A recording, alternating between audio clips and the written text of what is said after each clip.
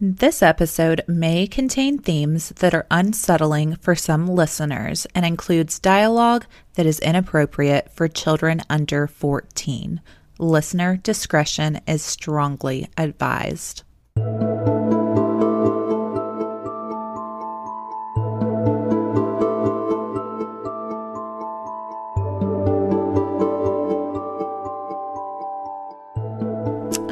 Juicers, welcome to episode 38. Have you forgotten our intro? I think I have forgotten it. I'm Brooke.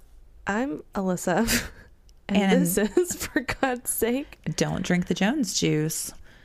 We have gone a week and a half without recording because we suck. You can tell, can't you guys? I mean, we totally just like killed that, but whatever. And by we, I mean you. Yeah. Hey, when the days that you have your story first are the days that I say, hey, juicers. Whatever. But anyways, I guess new image, new opening. So if you guys haven't seen our new image yet, which I mean, you kind of had to click on it to get to this episode, it's fucking phenomenal. It is amazing. Brooke and I are absolutely obsessed with it. We kind of just figured we've been podcasting for almost a year now. Like, okay, first of all, can you guys believe that it's been almost a year? But two, we just, kind of wanted a fresh new look. And so, yeah, here we are. New image, new opening to our podcast. But so, we won't do that every time.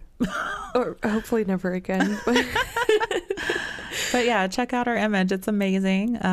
Shout out to Aaliyah Joao, I think is how you pronounce her last name. I actually had been following her on TikTok, and I messaged her and asked her if she did commissions, and she does. So if you want to check out her TikTok, I meant to have it ready. Okay, it's Joao-san. Just spell it. It's at ITSJOAOSAN.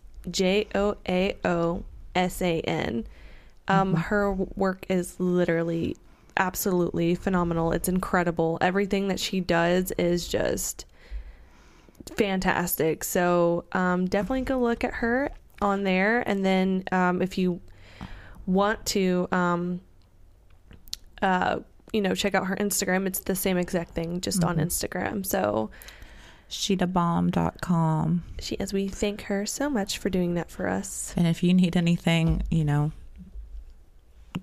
get her to do it, because she's just amazing, dude. Like, I'm so thrilled over our new image. Me too. We look absolutely, it looks like us, but like better. Beautiful. Not that I mean, like, I wish I was that pretty. I just kind of want everything that's in that picture to be actually on me. Right. So it's so cool too, because she legit like put my actual tattoos on me. Like, yeah, so crazy. My finger tattoos, my arm tattoos, everything. Like, it's amazing. Yeah, it made me wish that I had sent in mine so she could put me in a short sleeve shirt with my tattoos, but alas, here we are. I'm okay with being in long sleeves because that's what I usually do anyways. Yeah, I was about to say, you pretty much live in long sleeves. And because I'm self-conscious. This bitch be over here, it's 97 degrees and she's wearing jeans and a flannel. I'm like, what is you doing? Okay, she says that, but it's also, negative 50 degrees in her house, and she's just over here wearing like fucking booty shorts and a tank top, and then she'll be like, oh my god, I'm so cold, and then she'll go grab a blanket, and I'm like, yeah, that's why you dress for the weather, okay? She ain't lying. But anyways, I'm in a jovial mood today.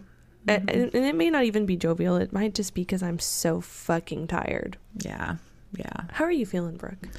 I'm pretty good. I want to mention something that Alyssa and I kind of discussed just briefly before we started.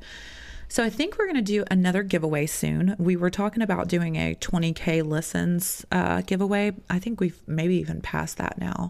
No, not quite. Well, either way, we're not going to do the 20K. I think what we have decided to do is if you purchase one of the remaining Ouija board shirts from my shop, or if you purchase a t-shirt, a koozie, any kind of merchandise from our Store Frontier shop, then we're going to enter you in for a giveaway. And we haven't exactly figured out what kind of giveaway, but we'll be announcing that within the next couple of days.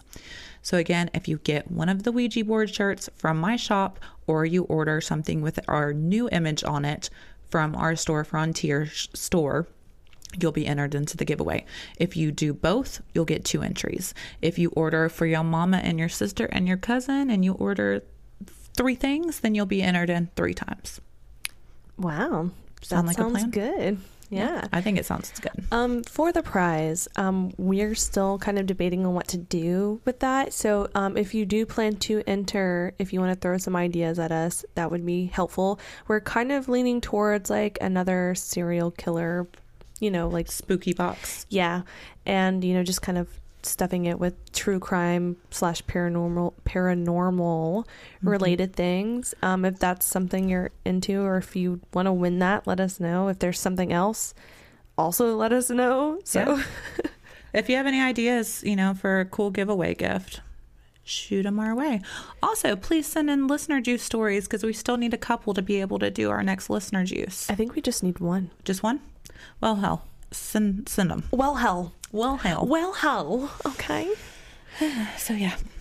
Well, okay. Okay. If that's everything, are you ready to get into it? Or? I'm ready to go. Let's do it. All right. My ears are yours. All right. So tonight I will be discussing the suspicious death of Sandra Bland. And this one has always gotten to me. I just think it's tragic.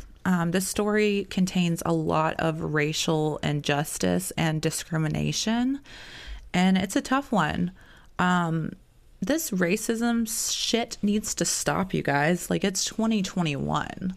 Now, mind you, this case is from 2015, but it doesn't matter. Like, it's time to get past the racist shit. We're literally in the 21st century. Like, it's insane. Let's get over it. It's tough. It's one of those, I guess, cop versus a black cases. And those cases bother me so badly. Me too. Like, it's just disgusting, the things that happen. It literally frustrates me so bad to hear these cases. And of course, I do read them and listen. They need to be heard. Yeah, it's so frustrating, because it's like, this is obviously like, they're doing this because this person's black. And also, don't get me wrong, I am not a cop hater by any means. I'm not. But just the amount of times that this has happened and continues to happen, like, there is a problem. Yes, something needs to change. Absolutely. So we'll go ahead and get on into this. Most of you guys are probably familiar with this story. But Sandra Annette Bland was born on February the 7th, 1987. So she would be around my age. And she was born in Naperville, Illinois, which is a suburb of Chicago. She was one of 5 sisters. Wow. She attended Willowbrook High School in Villa Park, Illinois, and then Prairie View A&M University outside of Hempstead in Waller County, Texas, where she was a member of Sigma Gamma Rho sorority. She graduated from college in 2009 with a degree in agriculture. At Prairie View, she acted as a summer counselor for 3 years. She played in the marching band, and she volunteered for a senior citizens group. Bland was well known as a civil rights activist in Chicago, and she was a critic of police brutality. She actively participated in the Black Lives Matter campaign. In January of 2015, Bland began posting videos about many subjects, including police mistreatment of African Americans. In one post, she wrote, "In the news that we've seen as of late, you could stand there, surrender to the cops, and still be killed. Amen." Yeah, literally. Even in Amen. 2020, 2021, that shit is still happening. It is revolting. It literally makes me cry. Yeah. Like, another one that just bothers me so much, and I may cover it eventually. Please tell me his name. The one where the cop stood on the back of his neck. George Floyd. George Floyd. Literally, that one, I was just about to bring that up. That literally, it makes me sick. When that happened, I literally cried. Oh, me too. Literally cried. It was disgusting. That video, it just breaks my heart. I never want to see it again. Me either. I never want to see it again. Literally him calling for his mom, and this dude is still standing on his neck like... That sack of shit needs to fry. Fry. Yes. Period. Fry. That is an evil human being. Evil man.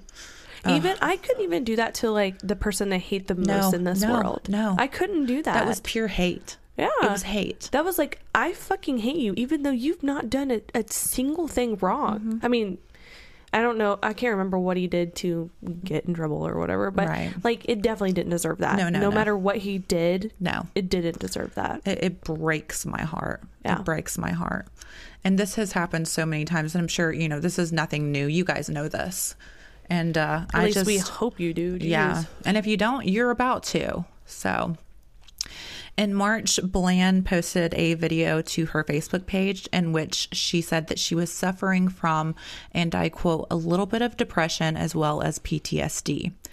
Her sister later said that Bland had no medically diagnosed clinical depression, but had good and bad days. Don't we all? Bland worked in administration for Cook's, which was a food service equipment supplier in Illinois. She left this job shortly before her death and had plans on starting a temp job on August 3rd, 2015, with Prairie View in Texas as a summer program associate. And this is where we get into the story here. On the afternoon of July 10th, 2015, Texas State Trooper Brian Encinitas, which I would like to mention here was a Hispanic man, began following 28-year-old Sandra Bland in Prairie View, Texas. He was coming up on her extremely fast, closing in so near to her that she changed lanes just to give him the right of way. She was under the impression that he must be or that he must be headed to an emergency call because he was flying up on her so quickly. And so she, switched lanes real quick, like, I'm going to let him go. So then he pulls her over on University Drive for failure to signal a lane change. Ridiculous. He was flying up on her so fast that she thought, like, I'm going to get out of this officer's way so he can make it to wherever he's going. And he pulls her over because she didn't signal when she got over. Are you kidding me? Literally.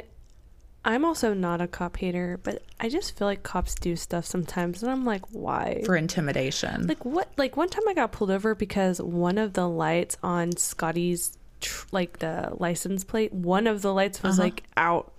Yeah. And they pulled me over and like gave me a warning, and the entire time they're like, I feel like they thought I was like moving drugs or something because it was midnight and I was coming back from hanging out with my brother, and he lived like 40 minutes away from me.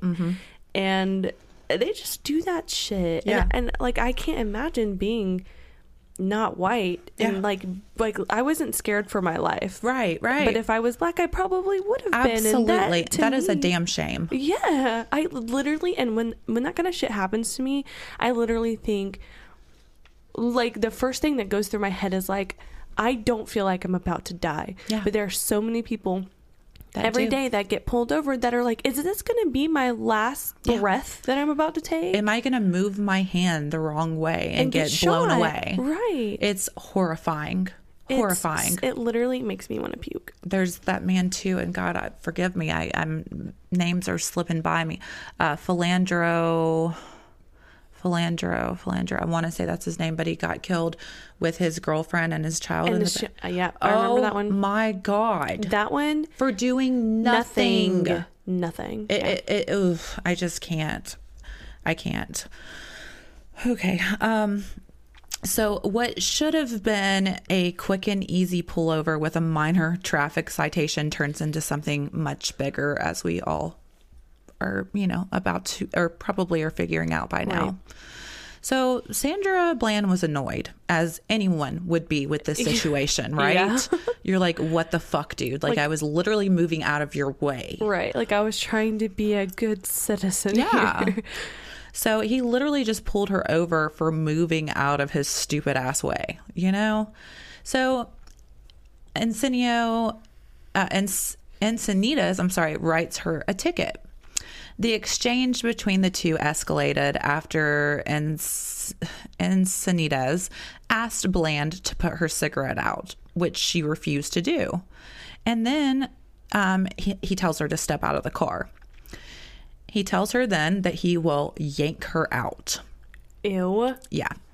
She refuses again, and the officer threatens her with a stun gun, screaming, "I will light you up." Like, this is how quickly this escalated. And what like gave him the right to even yank her out of her car? What did she do wrong? She said no, she wasn't going to put her cigarette out. And it's her car. So he's like, "Oh, you're not going to put your cigarette out, so you need to step out of your car." And she says no. Because that makes just perfect sense. Yeah. Right? Okay. It's absolute profiling and racism. So in a series of events recorded by his dash cam, along with a bystander and Bland herself, Encinitas spoke to Bland. The interaction became heated, and he ends up pulling her from the car. After they moved out of the video frame, he forced her onto the ground and arrested her. Oh my God. The exchange resulted in Bland's arrest and a charge of assaulting a police officer.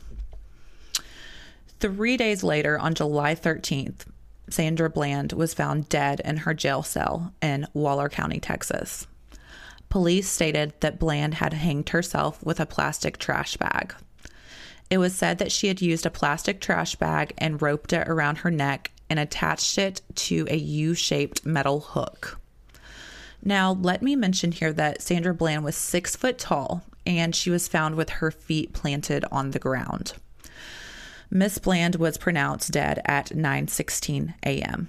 Her death was ruled a suicide. Wait, you said that her feet were on the ground. Okay, that makes zero sense.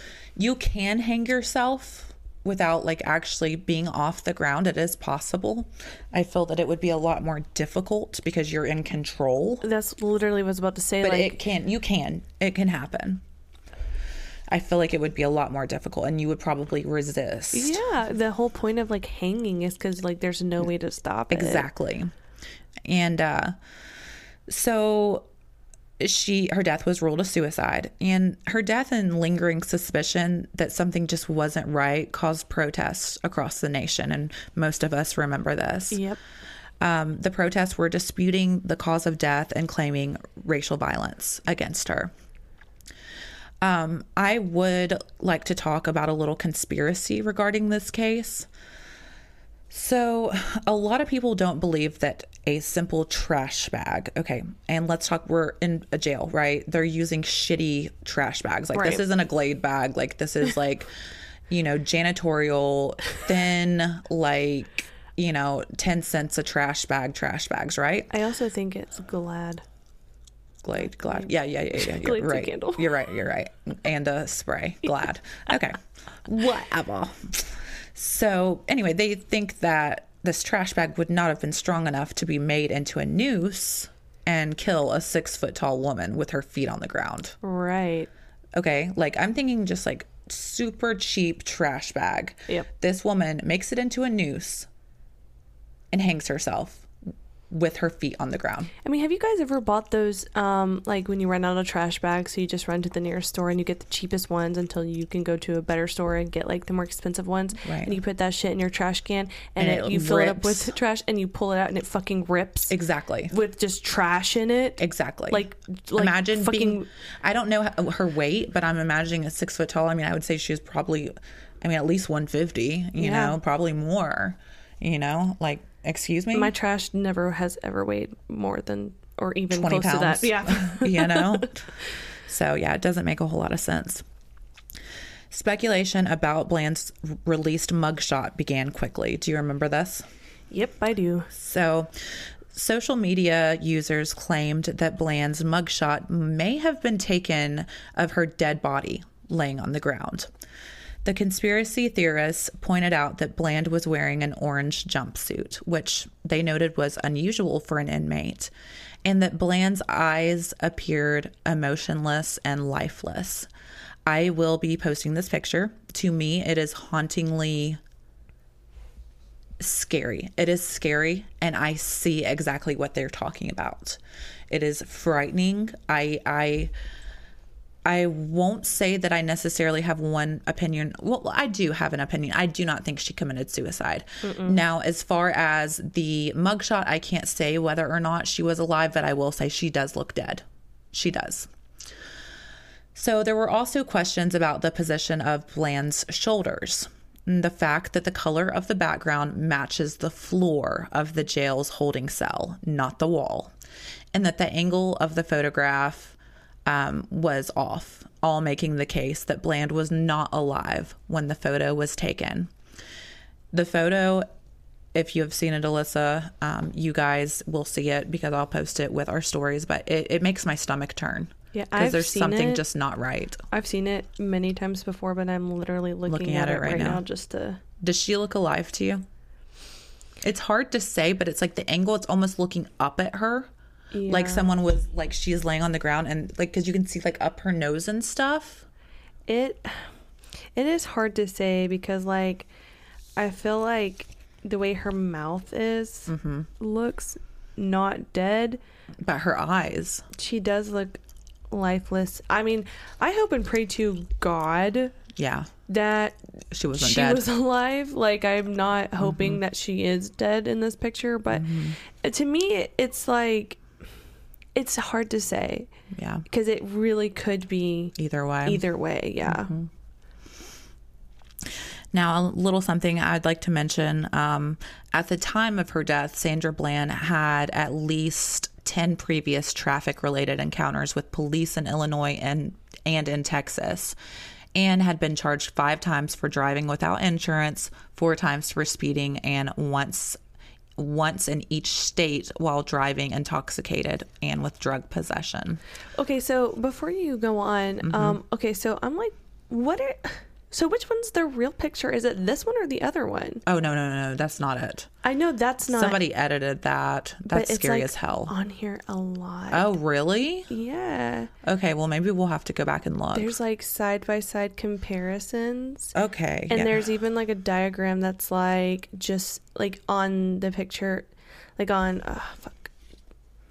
I don't know. I'll find the real one and I'll post it. Like on this one? If the real one is that one you just scared me, then that's fucking horrifying. If that is the real one, then she 100% is dead. But like on this one, they like drew a dot in her eye and it looks like her eye is open. So I don't know.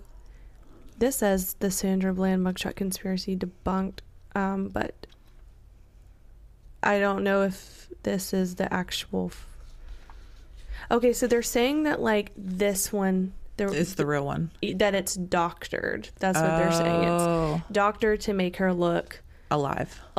Yeah, but this is a whole article about how that one's the real one. Okay, so I don't think this would be a good read, but okay.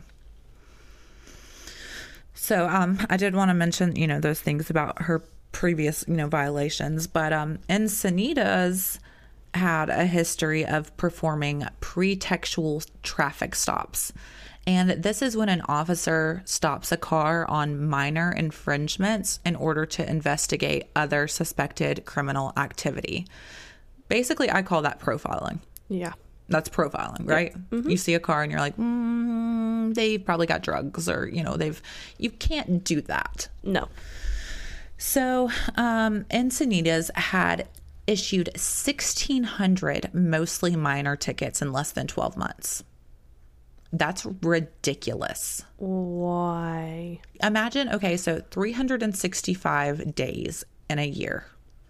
1,600 100 minor tickets. How many tickets are you writing in a day, you fucking bastard? Like, you are just pin happy at this point. Like, that's insane.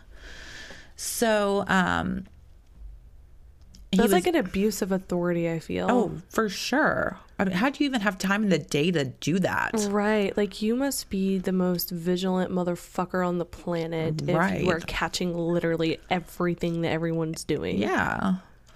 So, again, I'll just kind of repeat this. Encinitas had issued 1,600 mostly minor tickets in less than 12 months, using the pretext of little enforced minor infractions to then perform random searches in the hope of finding something criminal.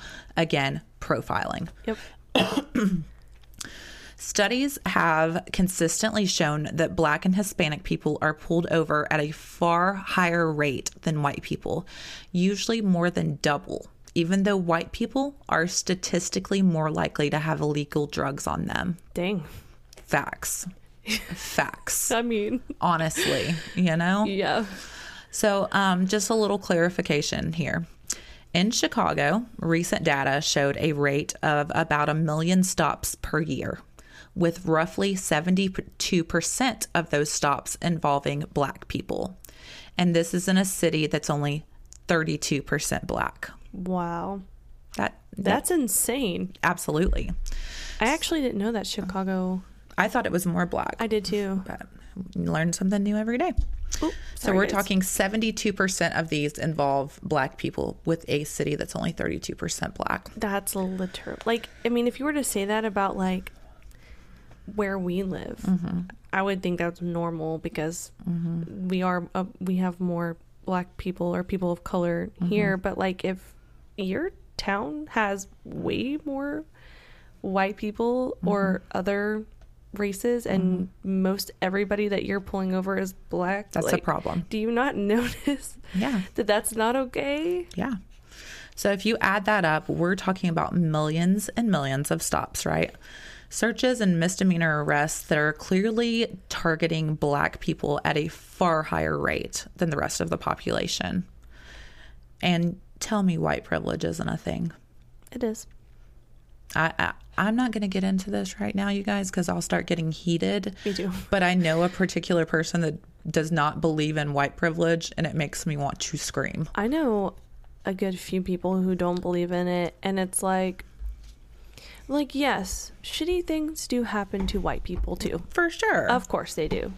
They do. But, like, just what I was saying earlier about being pulled over and like not being scared for my life, like right there, that's white privilege. Absolutely. Like the privilege to not have to fucking fear for your life because of your skin color. Yes. And I don't understand how people don't understand or that. Or people are like, well, Black people have Black schools and Black scholarships and Black this and Black that, and it's like, okay, yeah, okay, how is that affecting you whatsoever? Like, shouldn't you be happy that we've come that far, that, you know?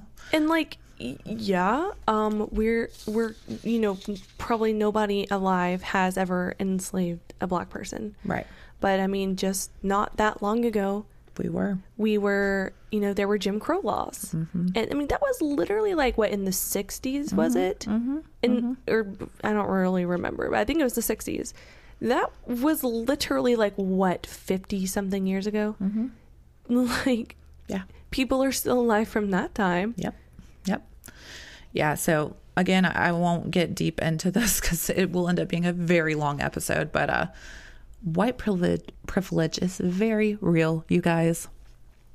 Anyway, so in response to the controversy over Bland's arrest and death, the Texas Department of Public Safety released the officer's dash cam footage, which confirms accounts of a physical confrontation between Bland and the trooper.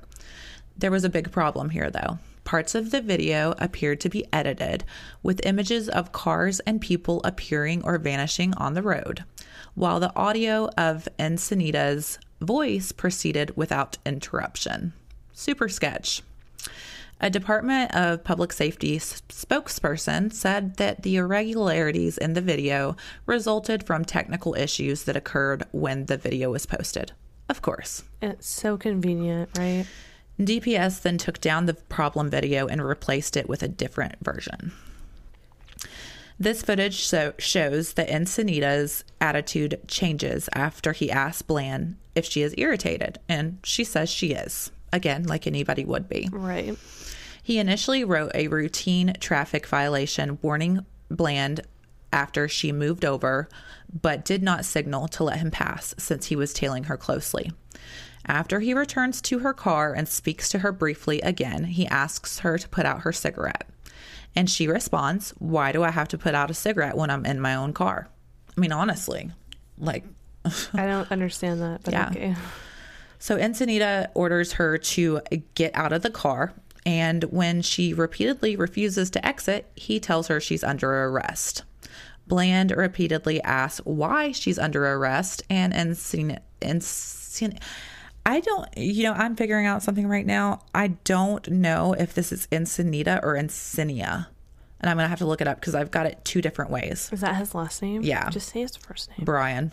Yeah. Brian. Yeah, that's all he deserves is Brian anyway. Brian, yeah. Well, I don't know if I'm saying it's Encinita or Encinia, so whatever. And he says, "I'm giving you a lawful order." She refuses to get out of the car again, stating that she is not under arrest as she is unaware of the reason and cannot be forced to, which, correct. You need to give her a reason why she's under arrest. Right. You can't just say, "Get out of the car, you're under arrest." Why? Why? Because I wouldn't put out my cigarette? Yeah. So Brian then opens the car door and tells her more than a dozen times to get out of the car and get off the phone before he tries pulling her out. Bland replies, "I'm not on the phone. I have a right to record. This is my property." The video ends shortly as the camera faces the floor. After struggling, he draws his taser and points it at Bland, shouting, "I will light you up.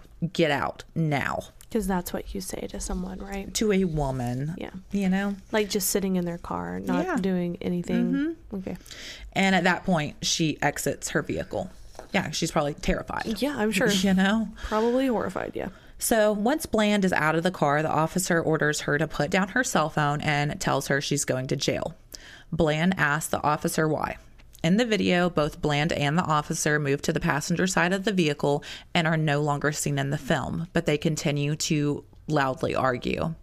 Bland can be heard crying and screaming, saying that she's being hurt and questioning why he is being so rough. Bland's own 39-second video of part of the confrontation, which had been in possession of state investigators, was discovered in 2019 and aired by a Texas TV station. Bland's family and their lawyer in the civil lawsuit claim that the state had not given them this evidence. The Texas Department of Public Safety disagreed with that. So they're like, "Yes, we did." And the family's like, "No, you didn't." Like, I'm sorry, you guys. Again, I'm not a cop hater. I'm not a government hater, but they do a lot of sketchy shit. It makes you want to roll your eyes so far back. Oh my God. It touches your brain. Yeah. And doing this podcast has made me realize how sketchy the government can be. I felt that way even before this. Oh, yeah, me too. But, you hear these things and it's like, what the fuck? I think me aging and when Facebook first came about, it was like completely different than it is now. It's like basically Twitter/news. And I didn't really realize how severe it was towards people of color until probably the last few years, and I was just kind of like, holy shit. And I feel like also growing up in a predominantly black area, you see less of that because I feel like it mostly is black people. It just, I never really witnessed it until you start seeing things that happen in other areas and you're like, what the hell? Wow, I cannot believe that this is happening just a few states away from me, or with the people that share my same skin color. That to me is just bananas. So there is a citizen that recorded a video, and in this video, Bland is seen lying on the ground with Brian, I'm going to call him Brian, and a female police officer above her. Bland says that she can't hear and states that the officer has slammed her head into the ground. Oh my God. She tells him that she is epileptic. This is confirmed by police. The police. This is confirmed by police dash cam video footage in which the officer responds, wait for it. Oh God, oh God, oh God. Good. She says, I'm epileptic, and he says, good. That alone, if nothing else happened, and that was the only thing to happen, he should be Fired. His badge taken away. Absolutely. Absolutely. Good. Disgusting fucker. So in this video, the officer orders the concerned citizen that's recording to leave. So he feels he has to leave. Sandra Bland also recorded the arrest on her own cell phone, and that video became public in 2019 and was not a part of the civil trial evidence. Why? I don't know.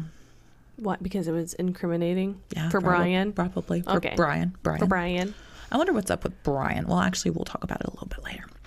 So the Texas Department of Public Safety said that Bland was arrested because she kicked Brian. Her charge was assaulting a public servant. DPS said that she became, and I quote, argumentative and uncooperative during the arrest. She was escorted to Waller County Jail and placed in a cell alone because she was considered a high risk to others. After her arrest, Bland told her sister on the phone that the arresting officer had pushed his knees into her back and that she feared her arm was broken. Oh my God. And she's obviously not lying about it. Yeah. You know, she's telling her sister this. A Houston television station states that it obtained a voice message left by Bland after her arrest in which she asked, how did switching lanes with no signal turn into all of this? That's what I'm wondering. Because you got a racist dickhead cop. That's Right. how. Bland's bail was set at $5,000.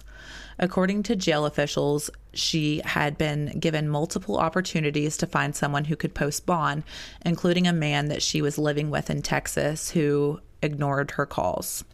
Her bondsman also made several attempts to secure bail. Her family later stated that they were attempting to secure the 10%, which would have been $500 needed to get her out. They just weren't able to. Right.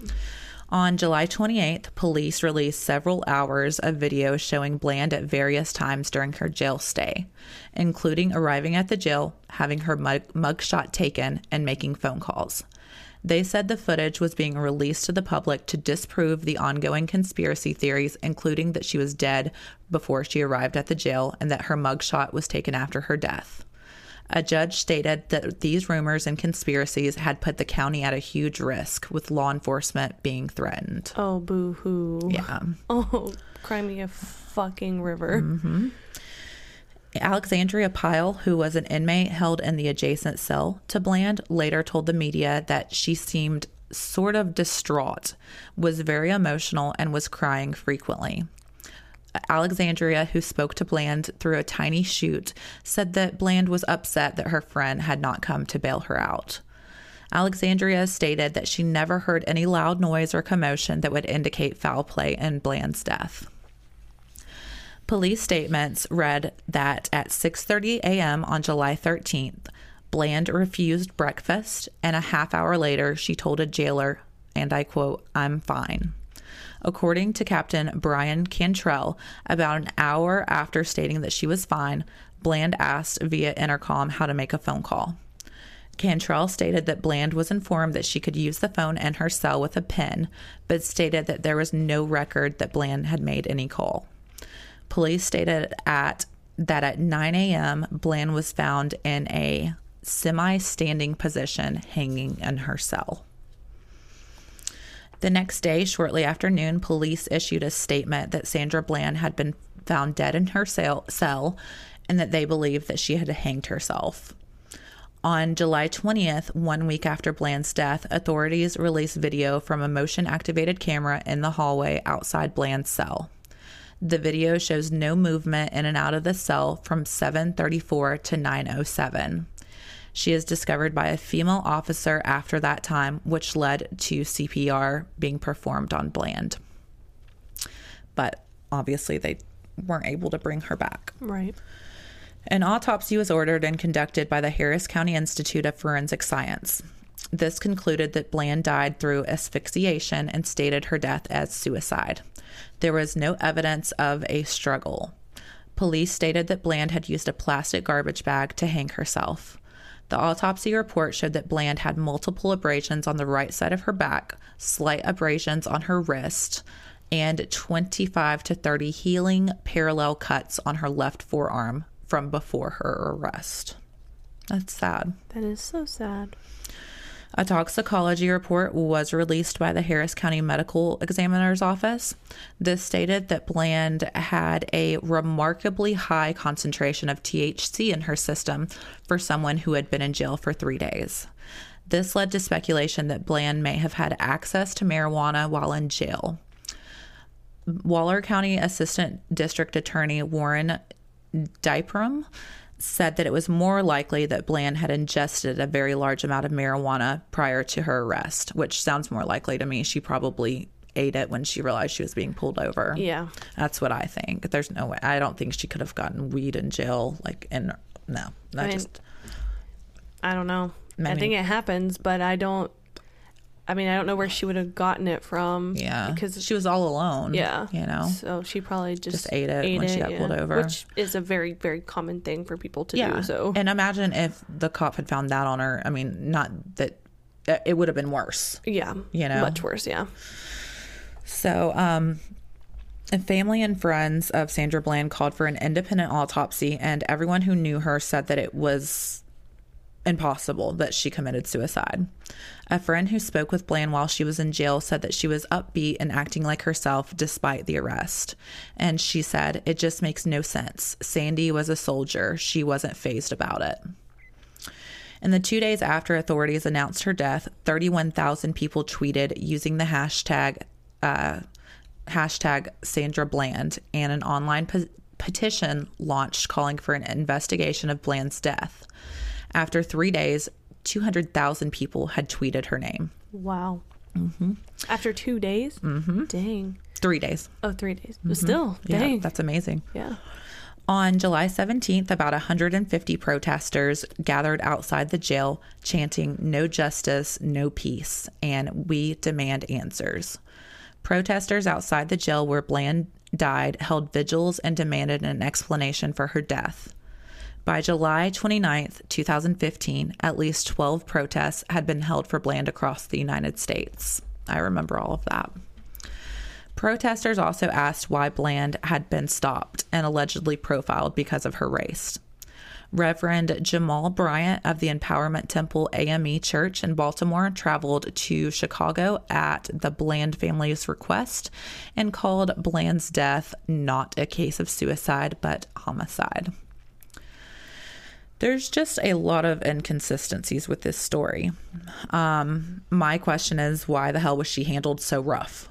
Yeah. Why the hell did you talk to her like she was a piece of shit from the moment you pulled her over? Why did you say good when she told you she was epileptic? Yeah. Why did you throw her head into the ground? Yeah. Why did you have your knees in her back? She was not, yes, she was irritated, but she was not being physical, you know? Why did you pull her over anyway? For getting out of your way, you know? Unless you actually weren't going somewhere. And you're just profiling like he was known to do. Why was she put in jail? Because you yanked her out of the car and she probably was resisting arrest because she was terrified. Yeah, she probably thought that going with him would be her death. Exactly. And guess what? It was. Also, like, why wasn't she gotten out? That bothers me. Like, it seems like she knew quite a few people. Like, I feel like, I mean, I know not every family can afford $500 to get somebody out, but I just feel like it could, I don't know. I feel like it should have been done. I don't know. Like a friend, somebody, like bail bonds, something. It's crazy to me when you hear people sitting for something so minor. Well, yeah, but like there are people who have like, you know, $100,000 bail and they're able to get out, and it's just like, This is $500. And like these people aren't like wealthy people by any means, but somehow they still have the money to get out. It's bondsmen, you know, you only have to pay a small proportion. I know, but even still with $100,000, a small portion of that is still big. Absolutely. So, you know, there's the wonder, was she killed by the jailers? Why is there no surveillance video of her cell? You know? Yeah. They say that there was no movement like in the hallway or whatever. So basically they're saying like no one went in there. Texas State Senator Royce West called Bland's death suspicious. Yeah. He said that the kind of information disclosed on Bland's intake form should have prompted jail officials to place Bland on suicide watch, meaning a face-to-face check on her welfare every 15 minutes instead of the hourly checks that are normally required at the jail. Well, it seems like she didn't even have hourly checks. No, she did not, and we're about to talk about that. The FBI and DPS announced on July 16th that they had launched an investigation into Bland's death. Brian was placed on administrative duties. Let me repeat that. Brian was not fired. He was just put in the office. Kill me. He was put in the fucking office. Let's just, put you behind a desk for just to let this cool down. Let's put you behind a desk. That's what they do too, and it makes me sick. It makes me. I was actually going to ask you if that happened because it takes so much. Yeah. To like even with George Floyd, like how long did it take for them to do anything at all? At all? I know. Oh. So he was placed again on administrative duties for violating procedures for traffic stops and was terminated by DPS following his indictment on perjury charges. Okay, so he was finally terminated. Waller County Sheriff R. Glenn Smith, who runs the jail in which Bland died, has been placed in charge of Waller County's investigation into her death. Smith was suspended and fired from his previous post as chief of police of Hempstead after alleged incidents of rape. Right. What is happening? I'm going to repeat that entire sentence. Please, I'm confused. Okay, so Waller County Sheriff R.H. Glenn Smith, who runs the jail in which Bland died, has been placed in charge of Waller County's investigation into her death. Smith was suspended and fired from his previous post as chief of police of Hempstead after alleged incidents of racism and brutality. Sketch ass city, corrupt AF. Dude, at least he was fired from just alleged stuff. Like, to me, that's like corrupt AF. Yeah, well, I mean, it's corrupt, but like, you know, like what we were just saying, that like it takes forever, and then they're just like, well, he allegedly has done all this stuff, so let's just fire him. They're probably just trying to wipe their own asses. And like, why didn't you just put him on administrative duties? Oh god. So an inspection in 2008, which was 3 years after Sandra Bland's death, showed that the Waller County Jail was again not monitoring inmates correctly. You asked about that a few minutes ago. All inmates are supposed to be monitored face-to-face at least hourly. Jail staff exceeded that by 2.5 hours. Because they don't give a shit. Nope. They don't care. Certain inmates, including those who are assaultive or potentially suicidal, should be monitored every half hour. That limit was exceeded by 74 minutes. Wow. In August 2015, Prairie View City Council voted to rename the street that Sandra was arrested on to Sandra Bland Parkway. I think that's awesome. It's sad, but it keeps her memory out there. Yeah. The grand jury indicted Brian for perjury, a Class A misdemeanor with a possible penalty of 1 year in jail and a $4,000 fine.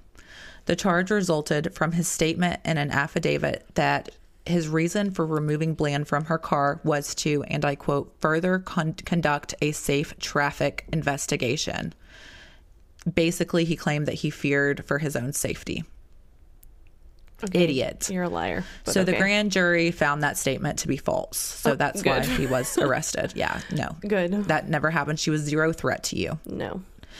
An arrest warrant was issued for Brian, and he surrendered at the Waller County Jail and was released after posting a $2,500 bond.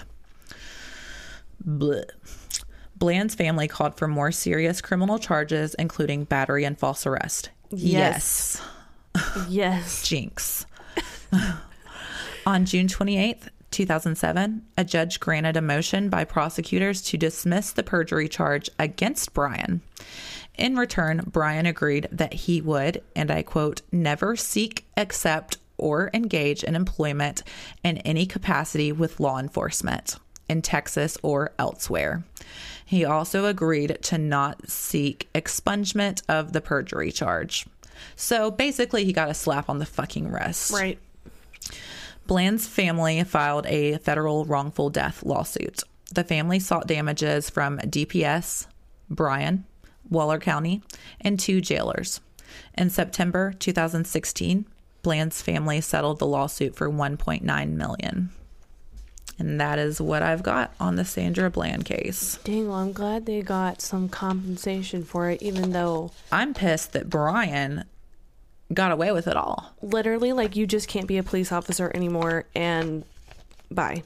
Yeah. Literally, that's it. Yeah. When he... Just promise that you'll assaulted. never apply for a cop job again. Yeah, like, you just have to promise us. Just promise, because we know your word's good. Yeah. Right? Yeah. Such a good guy. You'll do it. For sure. Yeah. Dude, that kind of shit makes me, like...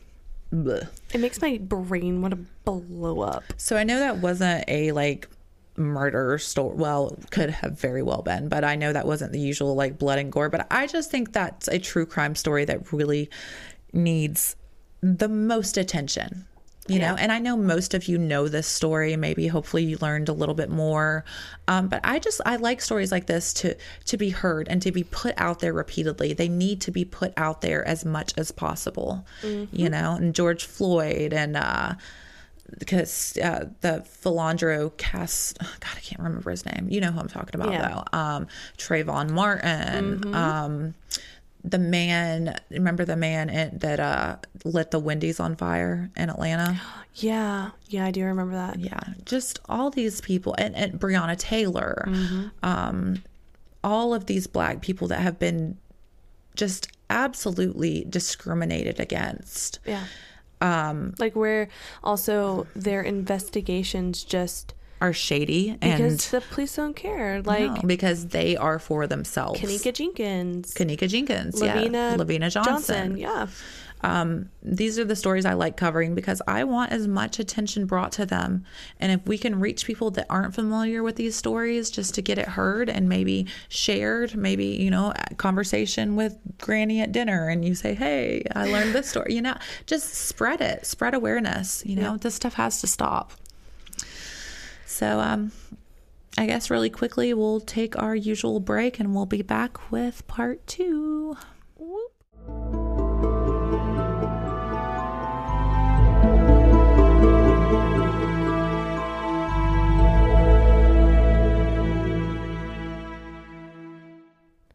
Hi guys. What do you know what? I'm going to fight you for doing that. I'm going to do it. Okay. Let's go. I'm about to jump over this iMac and beat your ass. Hello. Okay? Okay. Bet you won't. Yeah, because you know why I wouldn't do that to you? Because you love me? No. Because I don't want an assault charge, okay? Because you don't want to get beat up? By who? Oh, God. By who? What, is Ansley gonna run in here and be like, don't beat up my mommy? Me, bitch, me. Oh, no. See, that wasn't even a question in my head. Oh, okay, we'll see. I would probably hit you and you'd be like, oh my God, Alyssa, why are you doing this to me? Probably. I'm just kidding. I would just never do that because I just wouldn't fight you, okay? Remember when I had that dream that I fought you? Yeah, I do, actually. Oh my God, it was horrible. Okay, guys, I am doing something a little off-brand today. By off-brand, I mean we have yet to cover a story like this. And it's, what, episode 38? 38. All right, well, I'm really... Okay, honestly, I'm just stalling because I can't get the stand on my iPad to go down. I'm just trying to get it down, but I can't. I don't know how to work this thing. Oh, God. I'm sorry. Patience. Patience. I ask for patience every day. Okay. I did it. Hello? Hello. I thought you'd be proud of me. I'm very proud of you. Okay. Anyways, so I am doing an alien abduction story. Woo. And not just any alien abduction story. It is like the one that kind of sensationalized alien abductions. All right. And that is the abduction story of Betty and Barney Hill. And I also think it's quite interesting, Brooke Murillo Gaddy, that we both kind of chose stories that involve racial injustices. True. Which mine doesn't directly relate to it, but it is mentioned, so. It's funny how we do that pretty often. Like, our stories somehow kind of go together in a weird sense. Yeah. It was like we were born to be podcast co-hosts. It is. So I do want to first say that I got my source from history.com. Literally, that's like one of the only articles I use. I did use other articles, but didn't end up using the information from there, so. You know, I haven't listed my sources in a while. Yeah, and that's why our podcast is going to go under, because... Shut up. Just kidding. Actually, I just know all of this information because I'm smart. Oh, you wrote all this information. Like, everything that you've ever covered is something you investigated. You're right, because I store that knowledge in my brain and I just write it. God, you should just do this podcast by yourself. Because Totally I actually joking. have to research mine. I don't know anything until I research it, and then I forget. And while I'm telling the story, I'm like, oh yeah, wow, that's news to me, even though I wrote it down. So, anyways, Betty and Barney Hill had been married for 16 months when they decided to take their late honeymoon. So, like, they just never took one. And Barney worked the night shift at the post office, where he drove 60 miles each way every night. Ooh. And Betty was a social worker, so, you know, her job was also pretty demanding. Yeah. And they were just ready to take a break and just kind of get out and spend time together and just, you know, get away from work and real life for a while. Yeah. And, you know, not only did they both have pretty demanding jobs, but with what little free time they did have, they devoted to their church and activities related to the civil rights movement. Oh. So, yeah. In September of 1961, the Hills took their late honeymoon through Niagara Falls in Montreal. This wasn't a planned trip. It was just spontaneous. You know, they decided to do this literally last minute. Just hop in the car and go to Niagara Falls. Right. And it was so last minute that they didn't even have time to stop at the bank before it closed for the weekend. Wow. So they're going like broke and like... Yeah, they literally left with $70, which I don't know how much $70 would have been in the 60s, but... Probably a few hundred. Definitely more than 70 now. It was the last night of their 3-day honeymoon, and they were sitting in a diner while, you know, just taking a break from driving. Apparently there was a hurricane approaching, so the couple decided to, you know, they wanted to power through the night and try to beat the weather. Mm-hmm. Barney estimated that they would reach their home in New Hampshire by 2 or 3 a.m. So they got back in their car and headed down the road. And they hadn't seen a car for literally miles as they drove down like a winding road. Mm-hmm. When suddenly... Alien. No. UFO. It's coming. If you guys didn't hear that, there was like a very loud sound in the sky just now. Oh my God, look at those lights, Alyssa. Nuh-uh. I'm just playing. No, you scare me. Did I really? Yeah, dude, I don't know about you, but when I like tell, never You not get creeped out. Yeah, it's just like with paranormal or that kind of stuff. Like when we did the Black Eyed Kids, you should have seen me drive home. I'm like Looking for the black-eyed kids in the woods. and then I get home and I'm like, I park and I'm like, What if they're in the woods? What if they approach me as I get out of this car? Then I go inside and I quickly lock the door behind me and cry. Oh my god. So anyways, now that we've all established that Brooke's an asshole, they ended up seeing a bright light in the sky, and at first they thought it was a falling star, but the light grew brighter and bigger with every mile. And Barney was an avid plane watcher and a World War II vet. He assured Betty that it was probably a satellite that fell off course and that there was nothing to worry about, which honestly, I would still be worried about that for whatever reason. Yeah, that doesn't sound good. That sounds very dangerous. Yeah. But the light appeared to move with the car. It would zigzag, ducking past the moon and behind the trees and mountain ridges, and then it would pop back up moments later. Eek. The light also seemed to move towards them. The Hills wondered if maybe the light only appeared to be moving due to the car's movement. They decided to pull over and get a closer look. Betty watched the light through a pair of binoculars. The light was actually an object spinning in the air. She told Barney, "If you think that's a satellite or a star, you're ridiculous." And Barney was a very brilliant man with an IQ of 140. Wow. He was a pragmatic man and didn't think it could be a flying saucer, but he was becoming concerned. It was too quiet to be a helicopter, a commercial plane, or even a military jet. They were 70 miles away from the diner they were originally at, and at this point, the object was hovering just above the trees at about 100 feet, which is pretty close. Mm-hmm. Barney abruptly stopped the car and shoved a handgun in his pocket. He's not playing anymore. No, he's not. He's like, I'm gonna fucking shoot you.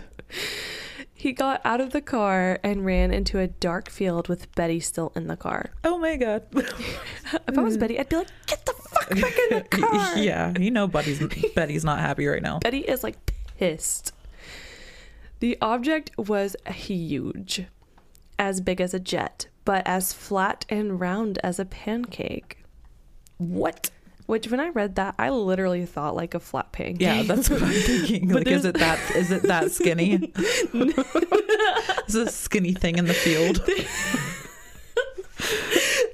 When I read that, I was like, there's no fucking way. And like, even I feel like with super advanced technology, like there has to be room. I mean, I guess they're using that as like an analogy, but They are. okay. And there's a drawing of it, and we will post the drawing. And it's not as flat as a pancake. It is not as flat as a pancake. No, it is not. They are liars. I mean, maybe if it was a very big pancake. I was about to say like a triple stack at least.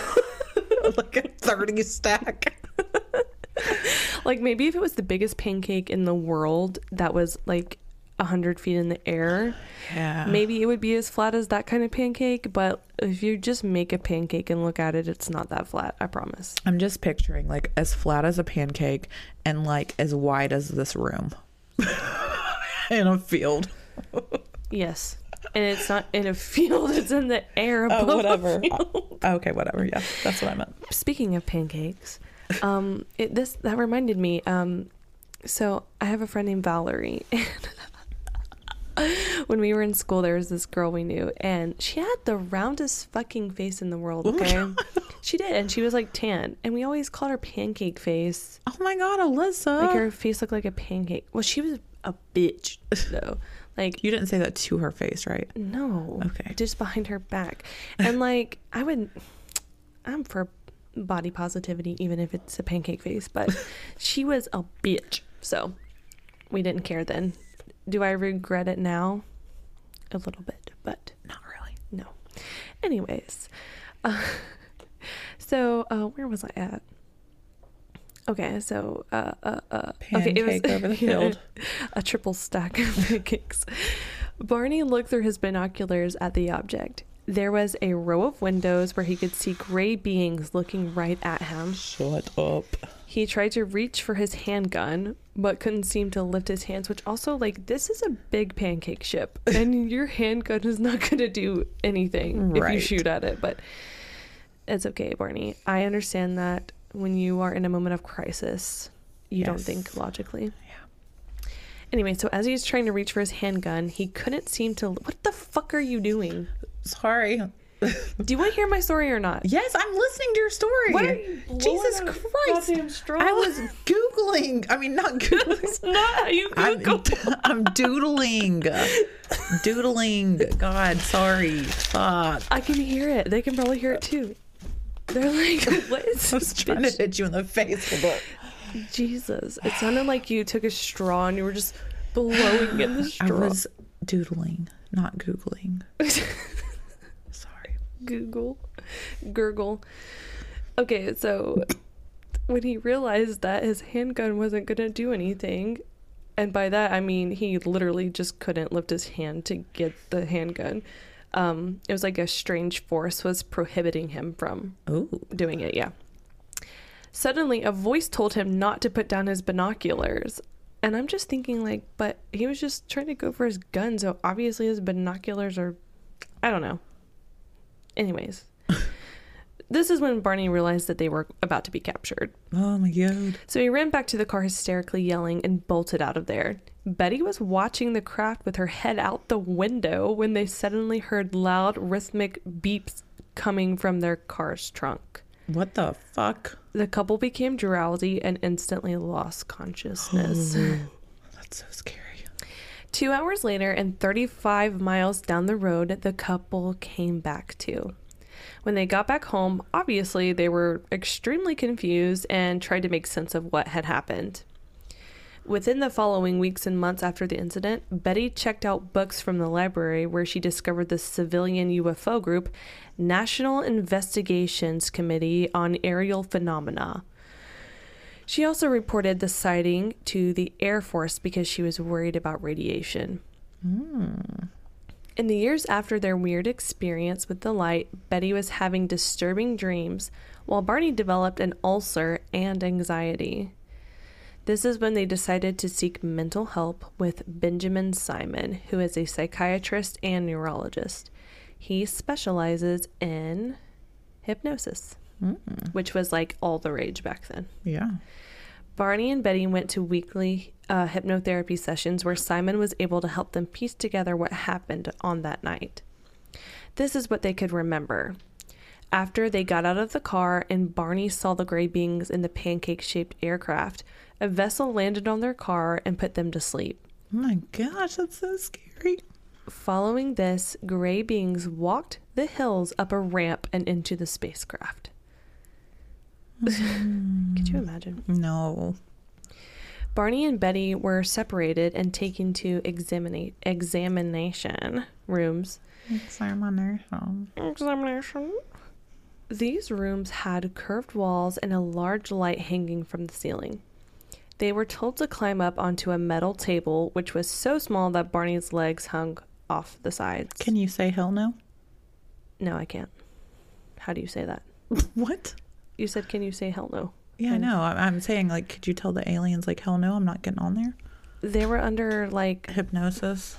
Or something weird like that. Which, you know what really just gets me about this entire thing? What? It said that there was a large light hanging from the ceiling, but in my head, aliens can see in the dark. Yeah.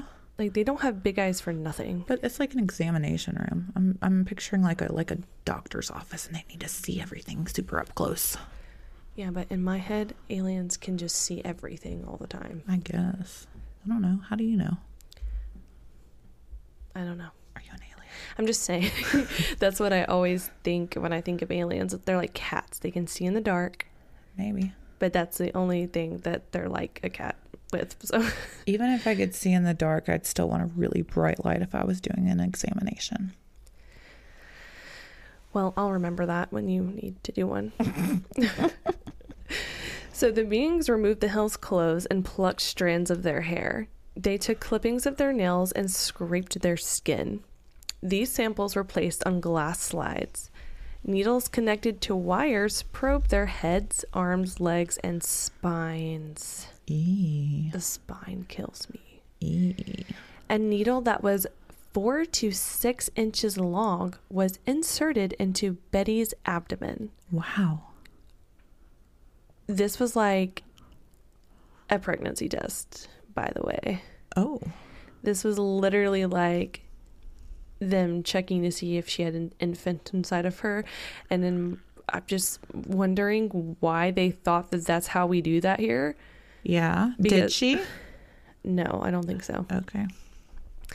And so Betty was like doubled over in pain while this was happening. So it was not a, I mean, 4 to 6 inches long. That's a long needle. So like, what were they gonna do? Like try to poke the baby with it? Like I don't understand. Yeah, they poked the baby with it. They're like, oh, I feel the baby.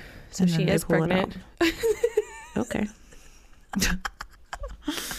You know, your cousin, Jake, Mm-hmm. you know what he said What? to us when Titus was a newborn? What?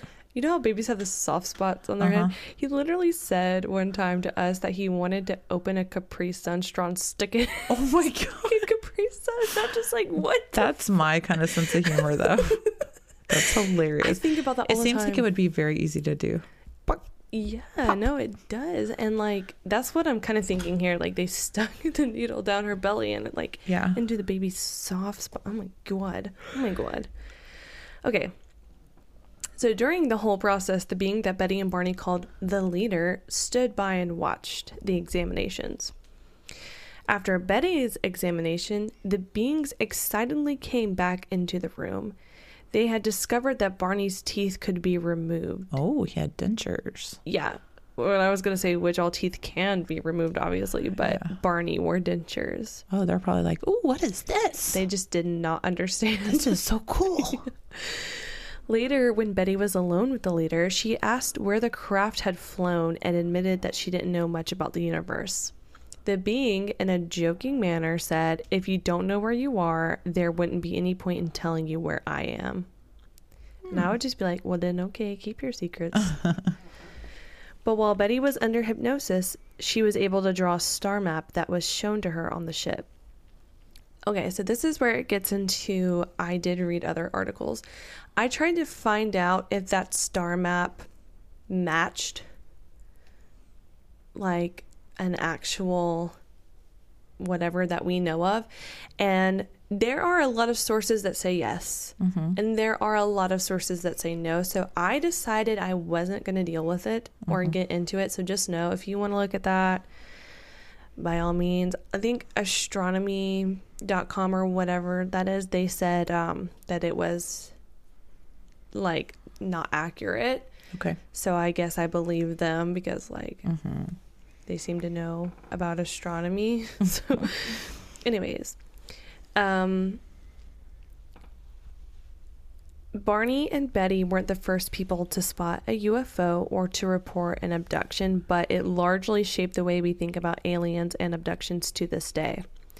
According to Christopher Bader, who is a professor of sociology at California's Chapman University, alien encounters were always friendly.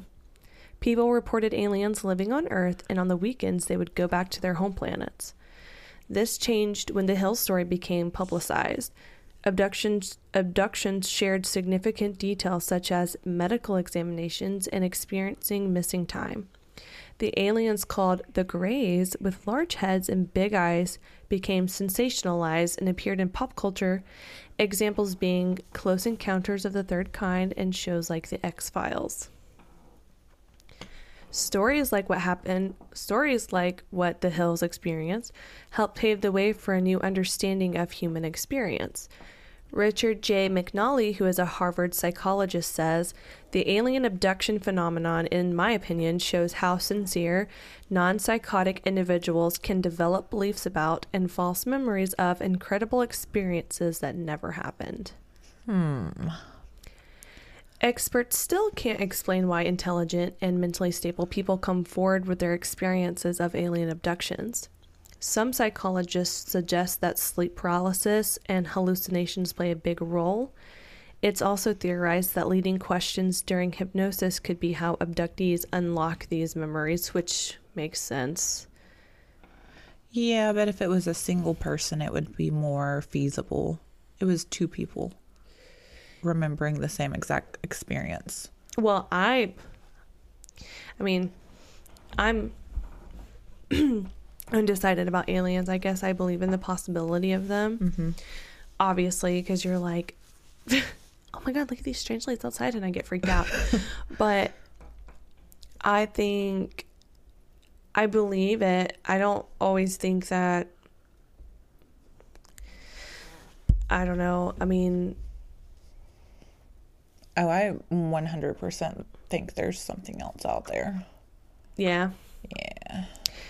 I don't know. I don't think that what they experienced was this, but I do think that, you know, just even like when, you know, police do interrogations and they can Manipulate you into... Yeah, kind of saying things. And I feel like under hypnosis, you're probably more vulnerable. Mm-hmm. So I do think that that can happen. And I mean, I guess it could maybe happen with two people, but I don't know. I just feel like a lot of their story was very similar to it, you know, being, you know, coached. yeah, unless he was kind of mentioning things that like Betty was saying or Barney was saying. So I don't know.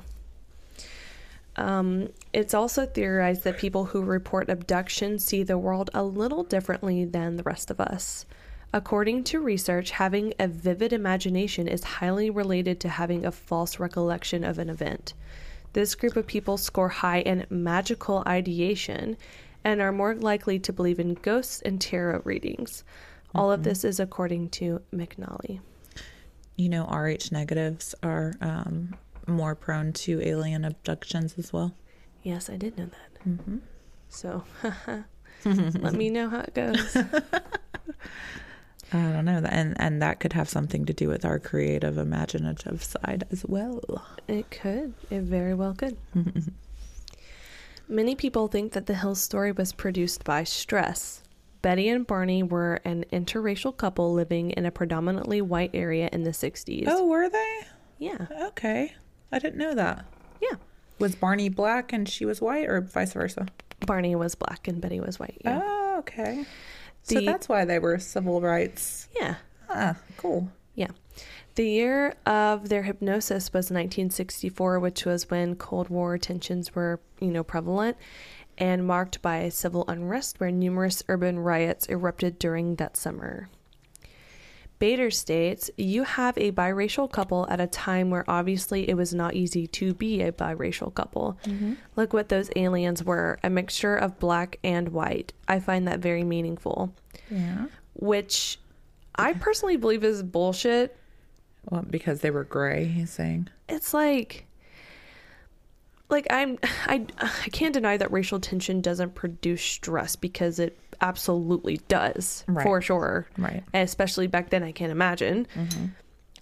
But I don't believe it would have produced like a shared psychosis, right, where they were abducted by gray aliens, especially because they were on vacation. Like, this was supposed to be a stress-free, like, relaxing time. And it's not like they were mentally ill. Like, they were completely normal humans. Like... Exactly. So I just don't buy that. And I think that that's grasping at straws, that they're like, oh, the aliens were gray, which is a mix of black and white. Like, you're finding meaning in nothing. Yeah. You know what I mean?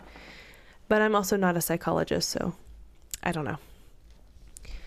Memories can be distorted by stress and distraction, or can even be manufactured. When you're developing a false memory, the brain works to fill in the gaps and oftentimes adds extra detail that may not even be related to the actual event in the first place. According to psychologist Michael Sherman, it has a lot to do with the patternicity, which is the tendency to see patterns even when none exist. Examples like this are seeing faces in the clouds, or by assuming that one event is caused by another. Along with this, past experiences help shape how we perceive things, and this is kind of where it gets a little interesting.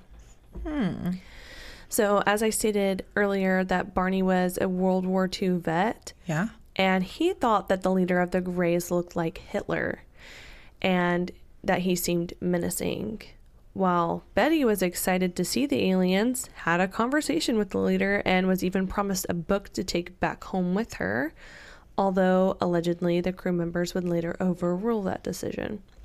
So they both have a very different interpretation of the leader, which I think is important. Yeah.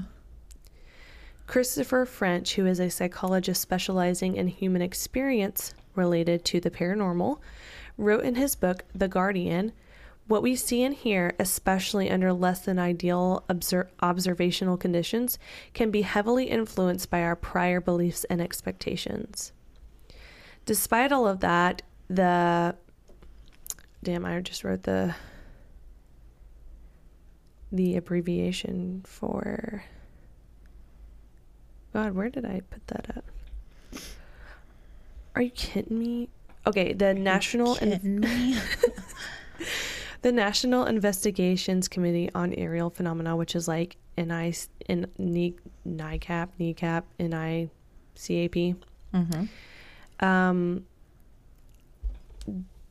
Their scientific advisor cross-examined the Hills and found their story credible. The Air Force's Project Blue Book, which I may cover at some point, so I'm not going to go super into detail about that. But they dismissed the story due to the reasons of the couple not seeing a spacecraft, but in actuality, it was like Jupiter. So they're saying like they didn't see a fucking UFO; they saw a planet. So I don't know about that. I don't either.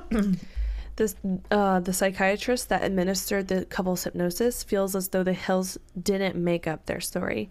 He concluded that Betty had dreamed the entire scenario and Barney absorbed it. I don't know about that. Me either. On a 70s radio show, Simon said, "I believe implicitly, in the honesty of these people." Over the years, Betty has never turned away from what happened to her. She even became a prominent voice for UFO research and claimed that she was visited multiple times throughout the decades following her abduction. Wow. And I meant to write it down, but like Barney died at like the age of 46, and she died in her 80s from, I think it was some type of cancer, which I think is sad. But I could have gone a lot more into detail about that. Like there are people who like interviewed her in the future or like, you know, later on in life. And, you know, there's a lot of, things that like are, you know, you can't really explain it. I believe them. I definitely think that something happened for sure.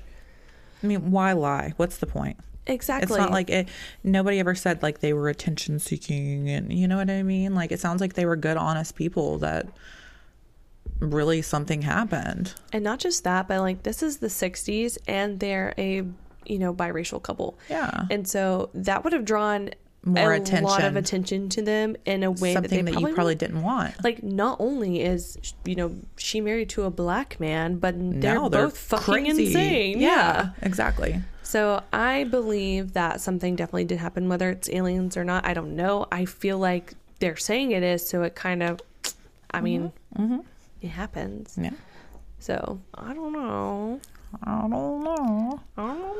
I liked it though. That was different. I think it's interesting, and I do want to do more alien stuff, but it's kind of hard to research alien abductions. Like I've started on some before, and I'm like, it just gets confusing. That, and I feel like it's easier to do a true crime than it is a paranormal or a conspiracy related story because there just isn't as much info and there's so much conflicting info. Right. You know what I mean? And everything is like it's all alleged. Exactly what I was about to say. It's none of it can be proven without a shadow of a doubt, where things in true crime can be. So it just makes it harder to, you know, kind of make a timeline for things. And then there's so many like, you know, these reports say this, but this report says this. And well, I like that you do things like this though, because I'm not brave enough. I like facts.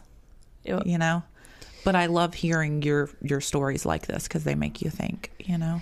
Yeah, and now I'm going to be scared to drive home. Oh, Lord. She's going to get abducted, y'all. Don't say that. I'm kidding. Abducted. Abducted. Please. A duck is going to become my friend. She's going to get abducted. I'm going to do something next week, guys. I think I haven't made up my mind 100%, but something out of my element, because I feel like I am very predictable with my stories, and I hope you guys still enjoy them. But like, I feel like I always do, like, was it a suicide? And I always do woman victims or woman killers or family annihilators. I feel like my stories are very predictable. So I think next week I'm going to kind of step out of my element and give you guys something new. So sounds good. I think I do. Maybe, but I'll probably end up doing was it a suicide? No, I'm just kidding. Fucking hope not. Oh, really? You don't like my stories? I do like your stories, but I think having some diversity in it would be good. Because, I mean, I've done things like Scientology. And yeah. I like what I like, you know? I fucking hate so much of the shit that I cover, but it's like... You think other people will like it. Right. Or I find something interesting about it. Like, right now... Okay, I know I said I was going to finish Scientology. I've been waiting. You just can't. Literally, I went through a huge kick where I was just constantly watching things about Scientology. Because, like, I knew about Scientology. Yeah. And I just didn't know anything really about it. I just kind of knew what it was. You need to do one more episode. I might. Because we got a lot of listens on those Scientology ones. Yeah, well, that's what I was going to say is, like, I wasn't expecting those to get that many listens, but it seemed like you guys really did like hearing about Scientology. So I'm just kind of scared for my life, TBH. So there's a few stories I want to cover, and I'm scared for my life. So. Like what? Spell them. They won't know. They can't spell. Well, Pizzagate. Old Mrs. X President's wife. You know. Okay, I kind of want to talk about Pizzagate for a second, if that's okay with you. She just said it out loud. Oh God, she's coming. We're gonna get suicided. I mean, Pizzagate. Pizzagate. I want to say that I do want to cover Pizzagate also, but I do also want to say that I want you guys to know that I think QAnon is fucking bananas. Do you? Oh, they have some very, very, very sketchy beliefs. Well, but some of them, I don't know. I've done some research, and some of it's... I'm going to send you a podcast to listen to about it, because I never dug that deep into QAnon because I got, like... fell down the rabbit hole one night. Yeah, and that's the bad thing about QAnon. Yeah. And there are some stuff that I do agree with QAnon about, but for the most part, I think staying away from QAnon is like... You think they're way out there? I think you'll just have to listen to the podcast I listened to, because it kind of opened my eyes to some insane stuff about QAnon. Like some... Is it a podcast by them? No, it's okay. Like an anti?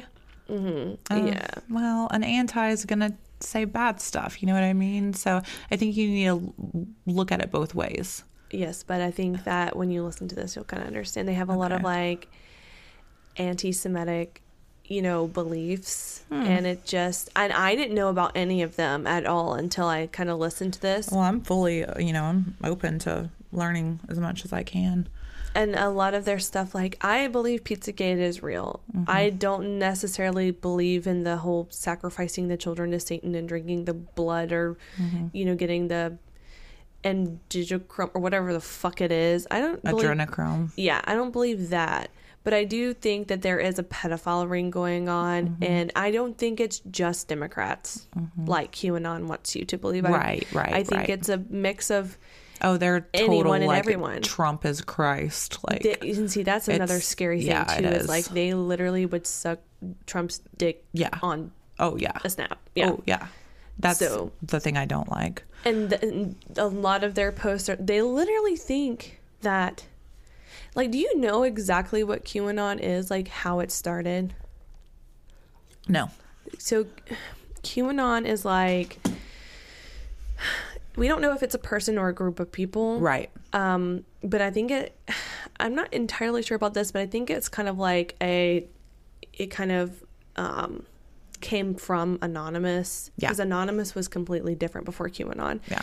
And they claim to be like, you know, somebody who has classified information. Correct. And which people have speculated that it's like Trump himself. People have, you know, things like that. But I've also read a lot from them. It was like, you know, this is going to happen. Like martial law is going to happen on this day. And then it doesn't. Yeah, exactly. Yeah, exactly. That's literally what I was about to say. They make all these predictions, like Hillary Clinton's going to be arrested on this date, and then it doesn't happen. And so the podcast I listened to is basically talking about how QAnon is very cult-like. Yeah. And I do agree with that. I think QAnon is very problematic. Mm-hmm.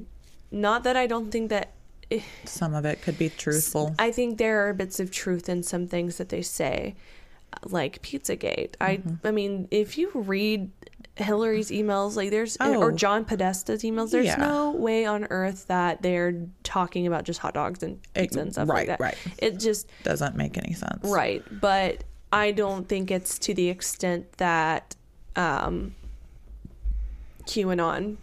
or Q just, you know, goes into it with. And I think a lot of it is like in the podcast they talk about you know, how they use words like, you know, like the Great Awakening or the storm that appeals to religious people. Like these are terms that you've heard in your religion, and it brings people in because they feel safe with these words. Right. You know what I mean?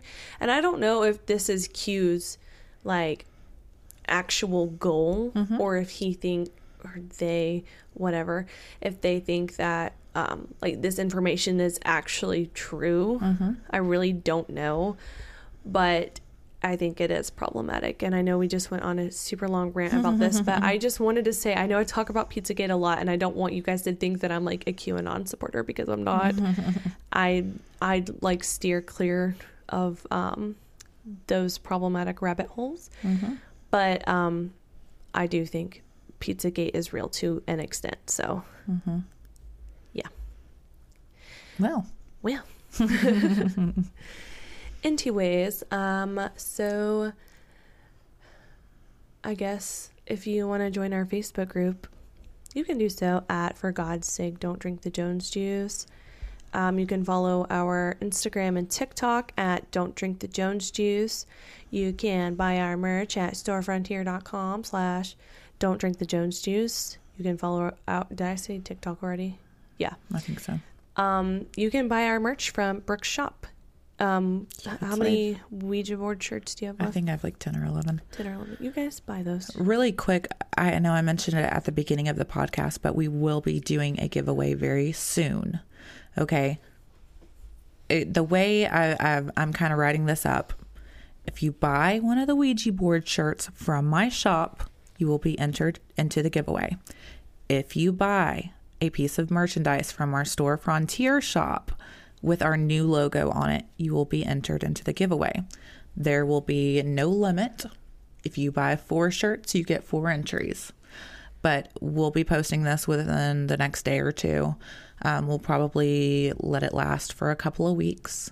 And yeah, so we're ready to do another giveaway. It's time. Also, we haven't quite put our new image on merch yet. So if you are listening to this and you go directly to our Store Frontier, it may not be there yet, but just know, like, within the next, day or two, it will be. It's coming. So don't freak out or anything. Do you have anything else you want to say before we skedaddly do? No, ma'am. Okay, well, thank you guys for listening, and we're super glad to be back. I missed this a lot. We'll see you guys Monday. We're making it happen. On Monday?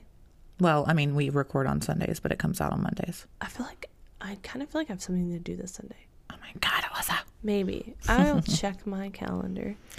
Okay. Well, for God's sake, don't drink the Jones juice.